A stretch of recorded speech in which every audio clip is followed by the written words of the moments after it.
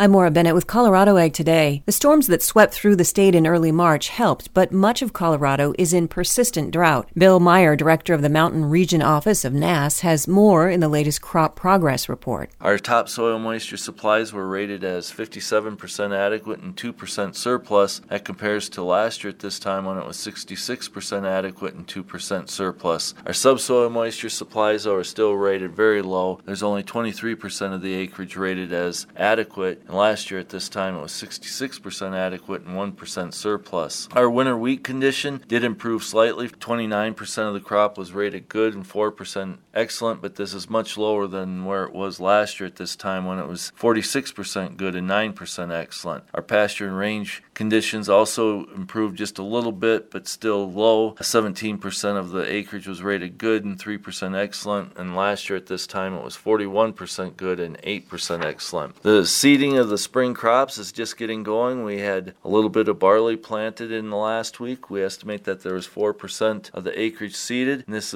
equals last year when it was 4% at this time. The NASS office will be conducting the first monthly ag yield survey of the season in May. Producers can expect to see that first survey at the end of April. This is Maura Bennett with the Ag Information Network of the West. For more ag news and comments, please visit aginfo.net.